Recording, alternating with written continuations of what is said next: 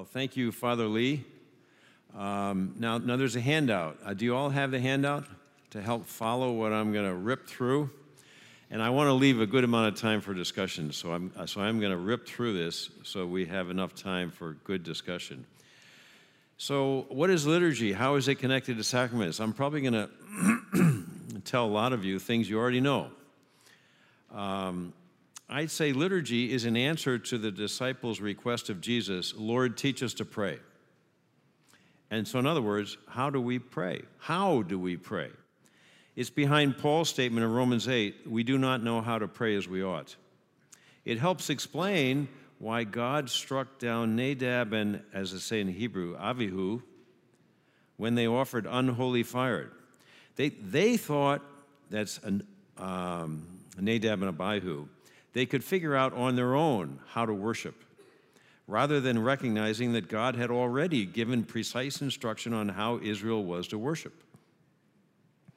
So liturgy is worship also, and now here's another way of looking at it. Now these are all different ways of looking at liturgy. It's also worship that joins in Christ's adoration of his Father, in his manhood. Christ as a man, not as God, but as man. He adored the Father. We are joining in the Son's adoration of the Father in liturgy. And the liturgy is the Son's adoration of the Father. In that sense, the liturgy is Christ. It's not just something that helps us to get to Christ. Christ animates it. He lives in it. He inspired it because it comes down to us from the early church, which was inspired by the Spirit of the Son in his adoration of the Father. So it's participating with Christ in his offering himself and his body to the Father. It's joining with the saints and the angels in their celestial worship in Revelation 4 and 5. Now, the purpose of the world and the purpose of worship are the same, that God might be all in all. The heart of worship is sacrifice, in which we surrender what is precious to us. Only then does God set it apart and fill it with his blessing. Then what God sets apart becomes holy, for sacrifice means in Latin, sacer and facere, to make holy, and holy in Hebrew means set apart.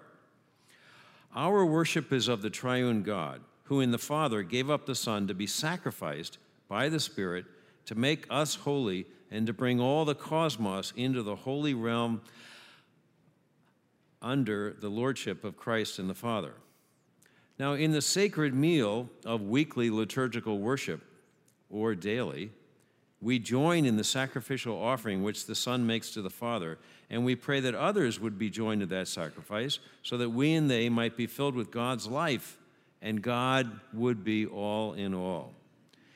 As we see God in that offering of the Son, we see God for who he is in his beauty and glory, and we are drawn into him and into praise to him and his Father by the Spirit. Liturgy is at least 3,000 years old. It's rooted in God's instructions to Israel on how he wanted to be worshiped. In Exodus 19 and 29, 2 Kings 23, 2 Esdras, there's a repeated pattern. First, there's fast and purification. Second, there's proclamation of the word after praise, adoration, and supplication. Third, there's acceptance of the word, renewal of the covenant, which is key to our understanding of Old Testament history, and I would say also the New Covenant. It's another covenant renewal ceremony.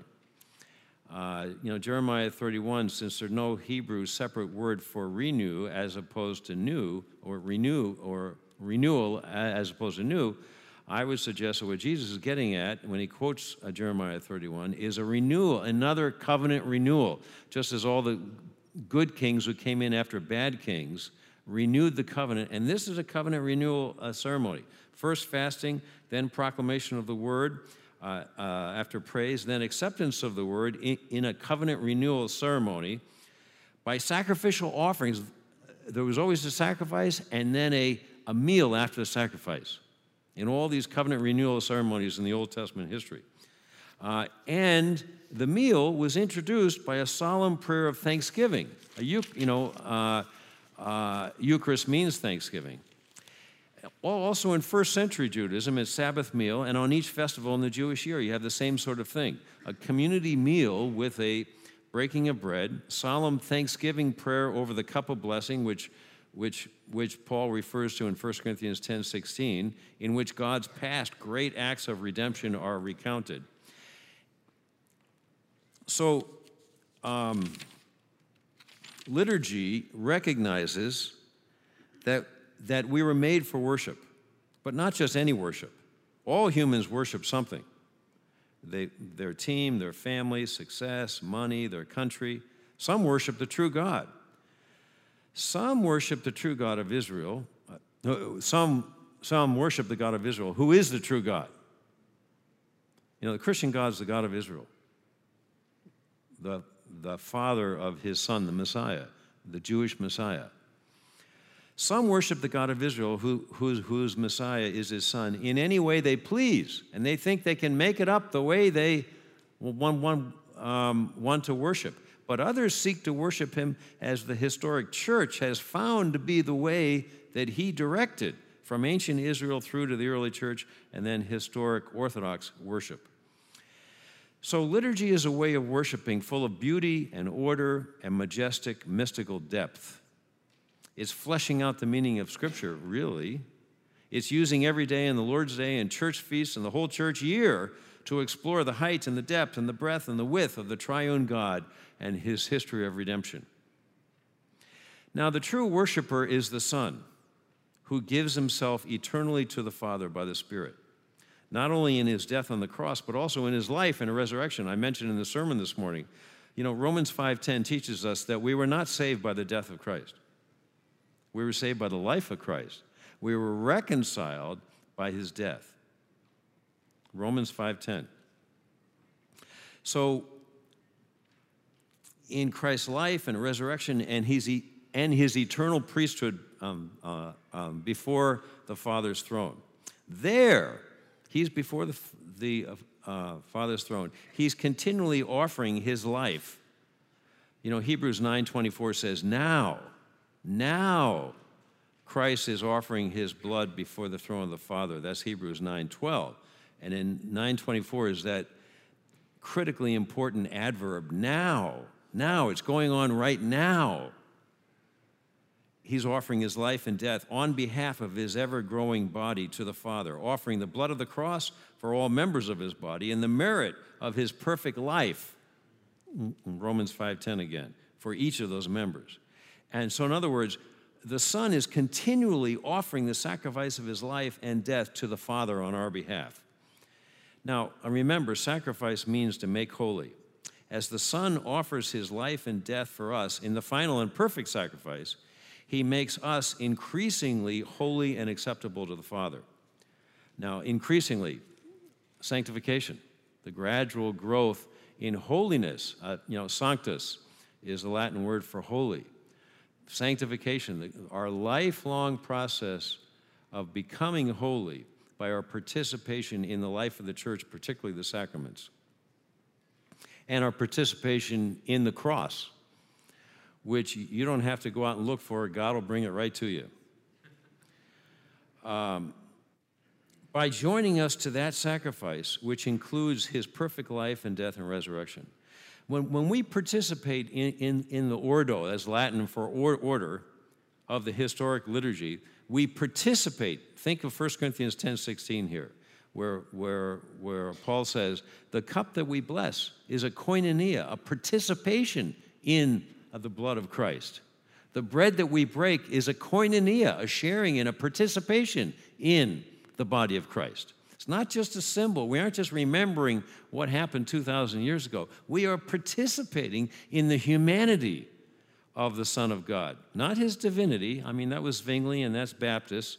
You know, somehow we participate in the divinity of Christ, which even, Zwingli said in the Lord's Supper in a way that's not possible outside the Lord's Supper. But the great historic church has always taught that we participate not just in the divinity of Christ in the Lord's Supper, but also his humanity, his body and blood, in some mysterious and cosmic and mind-blowing way and soul-filling way. So we participate in this eternal sacrificial offering by the Son of his life and death for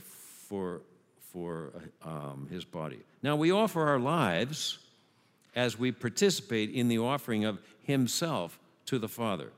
Our offering is accepted only as it becomes a part of his perfect offering. Now, Paul says that our participation in the liturgy of the table, which is the Eucharist, is an anamnesis, key word in the New Testament. It's typically badly translated in the English as memorial because that reduces it to an intellectual remembering. But in Greek, the word anamnesis really means bringing the past into the present as if the past is happening now and we are participating in it. And actually, the past is happening now in this case because in the sacrament, we are lifted up out of linear time, lifted up into eternity, into God's eternity, where past, present, and future are all in God's eternal present, and where the sacrifice of Christ is now in eternal time, and we are participating in this right now. This is very Jewish. It's very Hebrew. And Jesus was a Jew. Paul was a Jew. And for the Hebrews, when they participate in the Passover, even if you go to the synagogue at Passover this year and you participate in the Jewish Passover liturgy, the past becomes present. And Jews don't say in the Passover liturgy, we remember what our fathers did when they went through the waters of the Red Sea. No, they say, we are going through the waters of the Red Sea right now. The past has come into the present, or they are lifted up out of linear time and they are participating now in God's eternity, where the Passover is a present event. So the past is now, God is once again passing over those who had their door lintels sprinkled with the blood of the Passover lamb. God was saving them from slavery once again in the now, not just back then. Now, Paul, a Jew, is clearly thinking of this when he suggests in 1 Corinthians 11 that in the Eucharist we are mysteriously reconnected to the original sacrifice of Calvary that made holy. And we are once again being made holy through that sacrifice. It was once for all, yes. It was an act in the past, yes. Not to be repeated, yes. But we are miraculously brought back to participate in it, or it is brought forward in time so that we can share in it. The past and the present become contemporaneous through the sacrament. Jesus' blood thus washes us afresh, and his body is there to give us life today, not symbolically, but really, ontologically. It takes away from us the disadvantage of living thousands of years later. But now, this was Thomas Aquinas' magnificent point that he makes in his Summa Theologica. It brings the past into the present so we can become contemporaries of the original events, and we are at no disadvantage by living in the 21st century instead of the first century, hanging on, looking over the shoulders of the apostles. The mysteries of Christ's life are extended in time through the sacraments of the church. Thus, as Louis Bouillet wrote, thus, the liturgy makes us hear God's word in Christ and makes us experience in our own lives the power of that word of God as it's shown forth in the cross. Now, Paul also says that in the Eucharist we proclaim his death. So, in other words, the sacrament shows the gospel while the preached word tells the gospel. Every sacrament is a word made visible. And this is why the disciples at Emmaus had their eyes opened only after the breaking of the bread and not even after Jesus had explained from all the scriptures the things concerning himself. Just think if you and I had been there at that Bible study. What a Bible study. Or what a graduate seminar that was. From all the scriptures, the things concerning himself. God made us as creatures who need not only to hear, but also to see and taste and touch. Only in the historic ordo do we get to experience God in his redemptive acts through all 5 of our senses. So the whole liturgy is God's word and also God's action. He speaks and acts through us when we accept the gift of the historic ordo and join the saints and angels in Christ offering himself to the Father. So too in the liturgy of the Word, the first half of the Ordo. We are not just reading about Christ and preaching about Christ. No, Christ actually speaks through the read word up here and the preached word up there. Christ is mystically present as we worship the Father in and through him, joining in his worship of the Father, in his adoration of the Father. And that's a better word because, one member of the Trinity as God does not worship the other two members of the Trinity. But the one person of the Trinity was also man, and in his manhood, he adores the Father and lets us participate in his adoration of the Father. In that offering,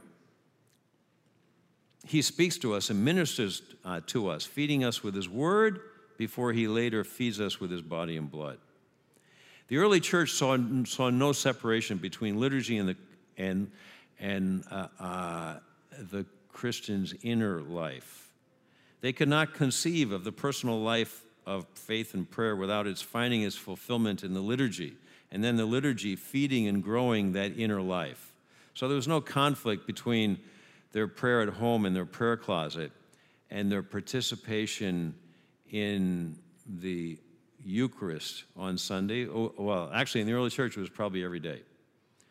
Augustine writes this famous letter to his mother, and his mother was shocked to find when she goes up to Italy to follow him that, Catholics, of course everybody was Catholic then, did some parts of the liturgy differently. And Augustine says, yes, mother, and in fact, you will be shocked to hear this, but in some churches in the empire up here on the other side of the ocean, some Christians have Eucharist only once a week. Only once a week. So the norm was every day. So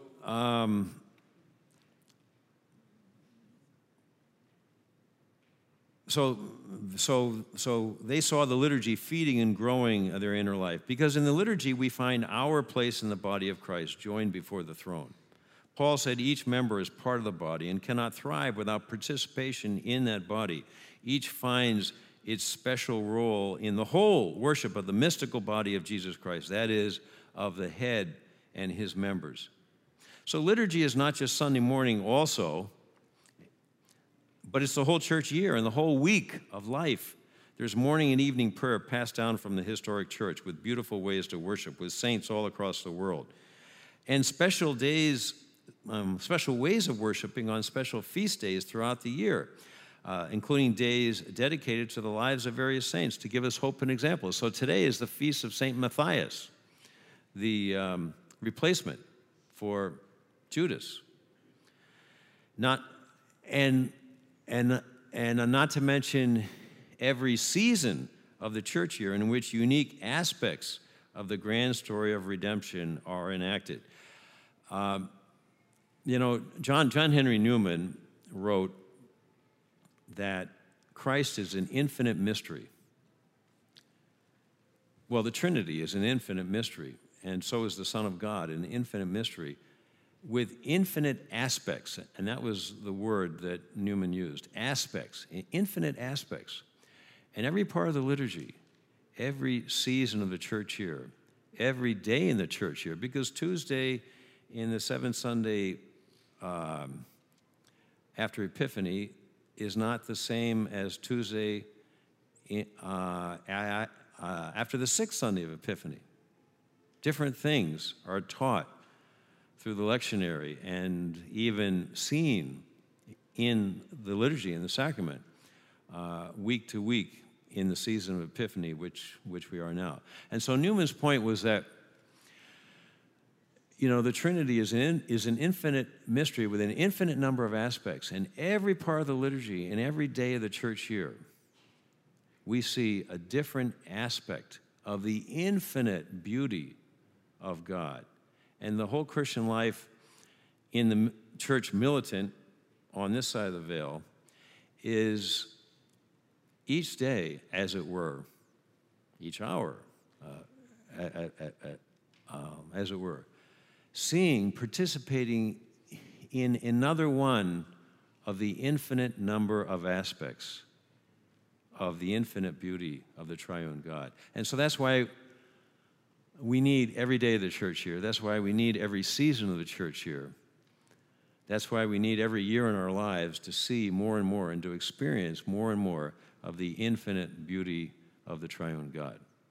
So, now this goes till 9:15 or so. Oh, good. Or 10:20. Or 10:20. Okay, good. So, who would like to start? Stand and speak loudly. If you would repeat the question first. Sure. Yeah. Sir. I don't mind, Father Lee. Hello. Thanks for coming, Father. Sure. Quick question. So, the Christ our Passover part of the liturgy, can you see it,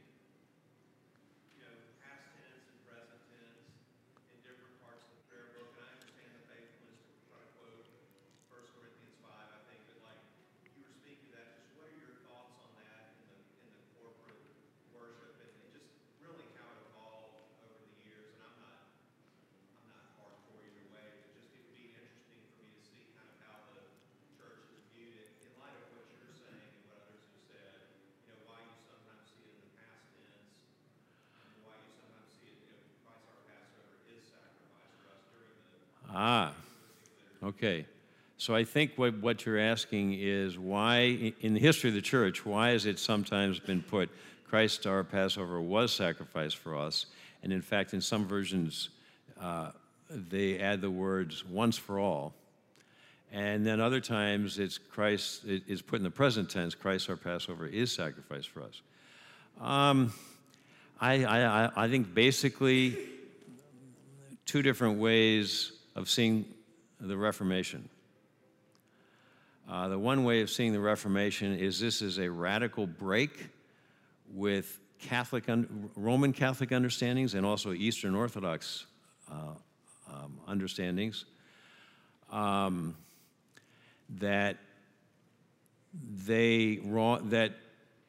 that the Roman Church and the Eastern, and so Rome and Constantinople, both, the church for the first 1,500 years, for the most part, wrongly said that Passover sacrifice was still continuing, was still ongoing.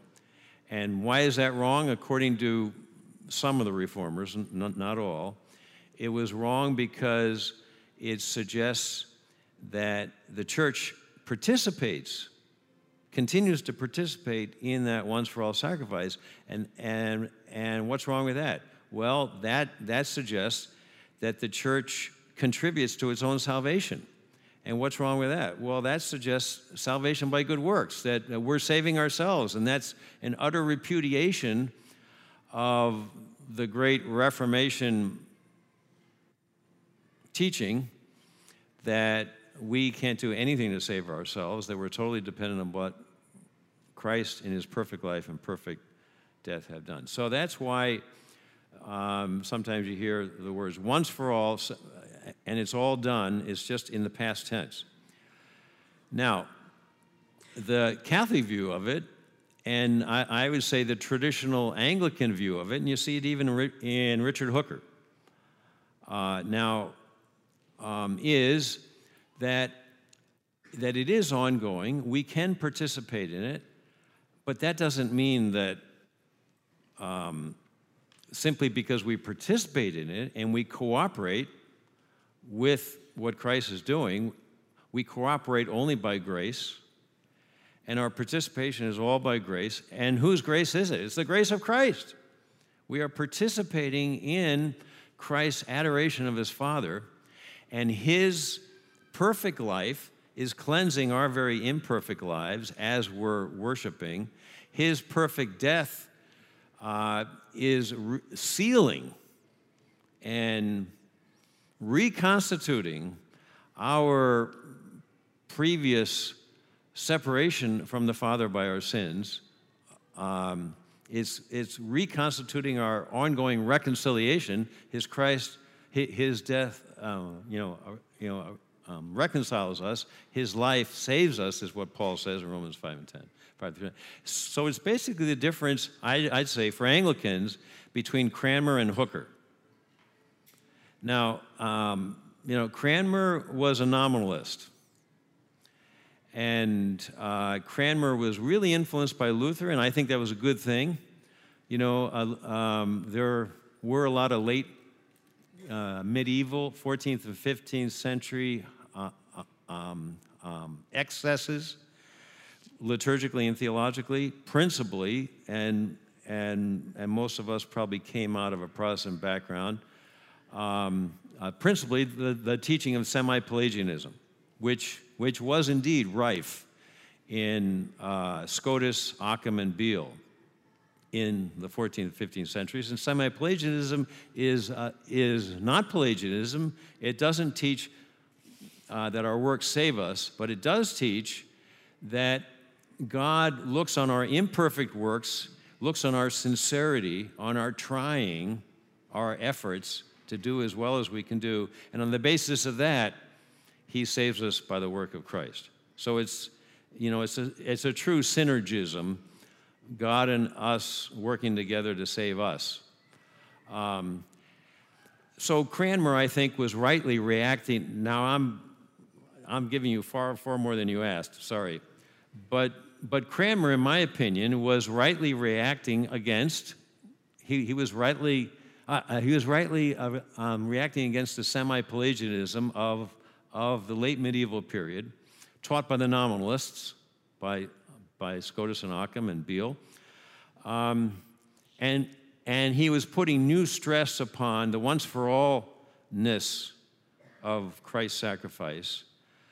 But he picked up a lot of the nominalism that was in the air. I mean, it was in the air. Everybody breathed. All the reformers, including Luther. And so Cranmer tended to suggest, therefore, that it was only a once-for-all act, and it was not ongoing, and we are not participating in that.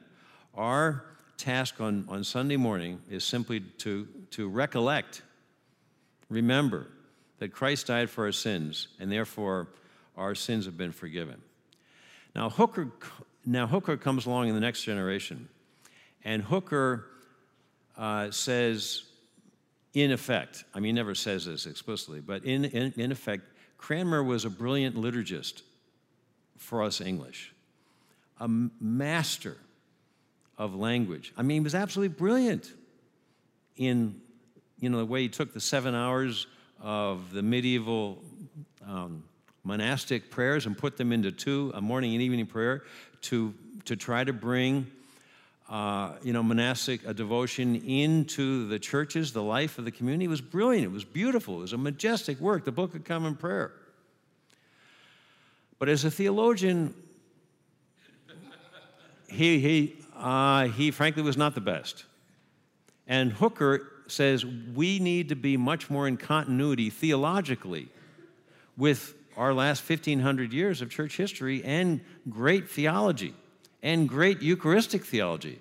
So Hooker, although he was something of a receptionist, he definitely believed that in the Eucharist we have the real presence of the body and blood of Christ. For those who believe, thus a receptionist. Not for a Muslim who walks in and takes communion. And he's much more open to the idea of an ongoing the Passover sacrifice is present tense, is going on. So, sorry it took so long to answer that question.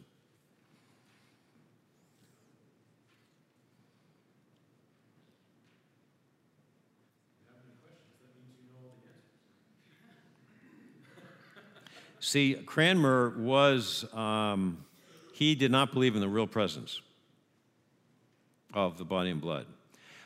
He wrote, he only wrote 2 treatises, and they both had to do with the Eucharist. And the first one is the most important one. It's pretty long, about 250 pages, and it's an emphatic rejection of the real presence in Holy Communion. That's why Anglicanism is divided between those who are very low with Cranmer in their sacramental theology and those who are much higher with Hooker in their sacramental theology, much more in continuity with the great sacramental tradition. In Cranmer, you have a real break with the great sacramental tradition. But, once again, my view is that Cranmer was this gift of God as a liturgical craftsman. Yeah, sir.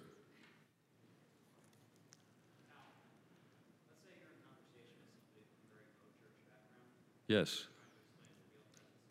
Right. Yeah. The question was, let's say I'm in conversation with someone from a low church background, and how do you explain the real presence of Christ? And I assume you mean in the Eucharist. Yeah, and I do that all the time. Since most people from low church a background have a really radical view of sola scriptura, I go to scriptura. I go to Scripture, and I go to 1 Corinthians, 10:16 first, where, I was a Baptist preacher for 5 years, and I used to preach that it's the Lord's Supper, it's not the Eucharist. Don't use that word Eucharist. It just reminds us, intellectually of what happened 2,000 years ago, so that we can be grateful in our Christian life. And, I had the great blessing of growing up as a Roman Catholic, and I went to a Jesuit high school in New York City, where I learned classical Greek for 3 years. Now, and I had no idea why I was doing Greek. There were 3 tracks. There was a modern science track, and I was lousy in science. There was a modern language track, and I was a terrible stutterer. I still stutter, and if you're lucky, you'll get to hear a little bit of it in the sermon. And I couldn't do modern languages because I couldn't talk. So the only thing left was classical Greek. I said, all right, I'll learn classical Greek. And I had this brilliant Greek teacher, Robert Marasco, who went on to write Broadway plays. And he taught us in sophomore year all of classical Greek. It was incredibly hard, but he was such a great teacher. And then we read Homer, our junior and senior years in high school. We read much of the Iliad and the Odyssey in Greek. So then when I'm a freshman at the University of Chicago, my Catholic family, all 9 of us back in the suburbs, all kinds of strange things are happening. It was the Catholic charismatic movement. And so long story short, I had a conversion experience through that, and all of a sudden, somebody told me, "Now, Jerry, did you know the New Testament is written in Greek?" I said, "Really?" So I turned to the New Testament, and it was, for someone who's done classical Greek, Koine Greek is like kindergarten. Some are more difficult, the book of Hebrews. But, John is like, it's like baby talk. So after preaching as a Baptist preacher for 5 years, I left the Catholic Church, the whore of Babylon, and became an evangelical. And after college, I joined a Christian commune and met my wife there. We had our first 2 kids in communes all over the Midwest, and down here in Texas, way down south of here, in Mercedes, Texas, right by the border of Mexico. We lived in a Christian commune down there, and then we left and we went up to this Christian commune, and they were all related. We bought an old hotel in downtown Fargo, and 200 of us from ages, in the womb to 80, lived in this old hotel. And so I became a convinced, fundamentalist. and then evangelical. But I was adamant against any real presence in the Lord's Supper. That was obviously wrong. And so then I'm a Baptist preacher while I'm getting my PhD at the University of Iowa at a little Baptist church in the cornfields of Iowa. And I'm starting to read historical theology. And I'm starting to see that these medieval theologians and these medieval preachers, they might have been real Christians. I'm shocked. And then I started to, one day I open up my Greek New Testament, and I'd been, doing my quiet times in the Greek New Testament, and I come upon 1 Corinthians 10:16. The cup which you bless is a koinonia, a participation in the blood of Christ. The bread which you break is a koinonia, a participation in the body of Christ. I go, whoa. So that's where I start with my low church friends and students. And then I say, then I turn to baptism.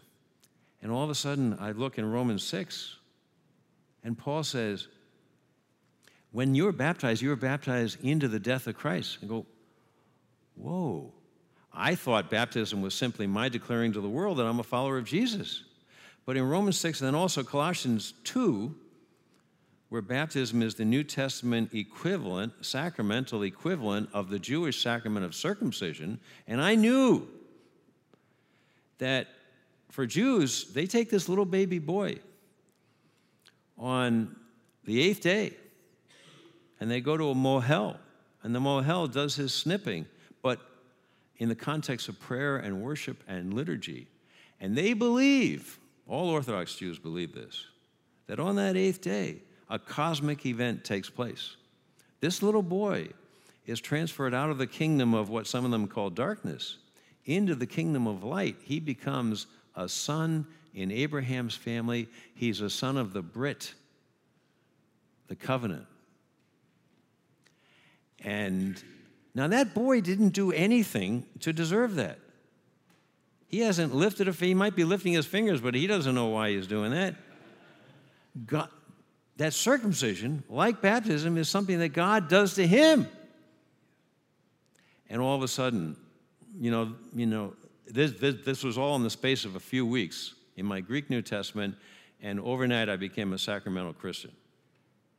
Recovering the sacramental a vision I had as a boy, as a Catholic boy, but I never really got. So that's where I take.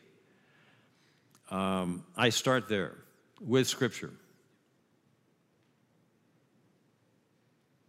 Now, Ralph, I think you had your hand up.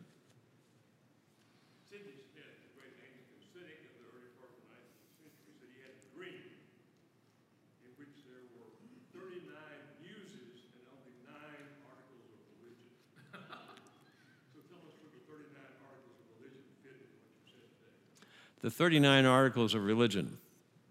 The 39 Articles of Religion are an exposition of the three creeds, the three Anglican creeds, the Apostles, the Nicene, the Athanasian, which ought to be read at least once a year in church, in my opinion, and they probably are here, and ought to be more than once a year because it's so rich. Properly understood. So the 39 Articles, like every church confession of faith, are time-bound, since we are men and women in history in certain times, responding to certain church and theological crises. And thus, any confession of faith we come up with is going to be shaped and formed, even if it's led by the Holy Spirit, by the particular problems, church and theological, of the day. But the 39 Articles, I think, are a very good expression of Anglican faith. Now, I could say a whole lot more about the 39 articles, but I think they ought to be restored, as they are being restored by the ACNA, to a much higher status than they had in Tech, where Tech put them in very little print at the back of the book, because most of the theologians of Tech didn't agree with them. And I think we historic Anglicans can learn from them and should learn from them. They express a Catholic, small c Catholic sacramental theology. They express a small c Catholic doctrine of the church, ecclesiology. They express very importantly, for 21st century ACNA Anglicans, they express a historic, great tradition view of the relationship between Scripture and tradition. And that's something that Anglicans who come out of evangelicalism, many don't get. For many Anglicans and for all low church people, tradition is a bad word. You know, tradition is something we shouldn't embrace, because after all, Jesus rebuked the Pharisees for accepting their man-made traditions and not the commandments of God. But they don't listen to Paul, who talks about tradition. Remember the tradition that I taught you in. Hold on to the tradition. Don't reject the tradition, Paul says.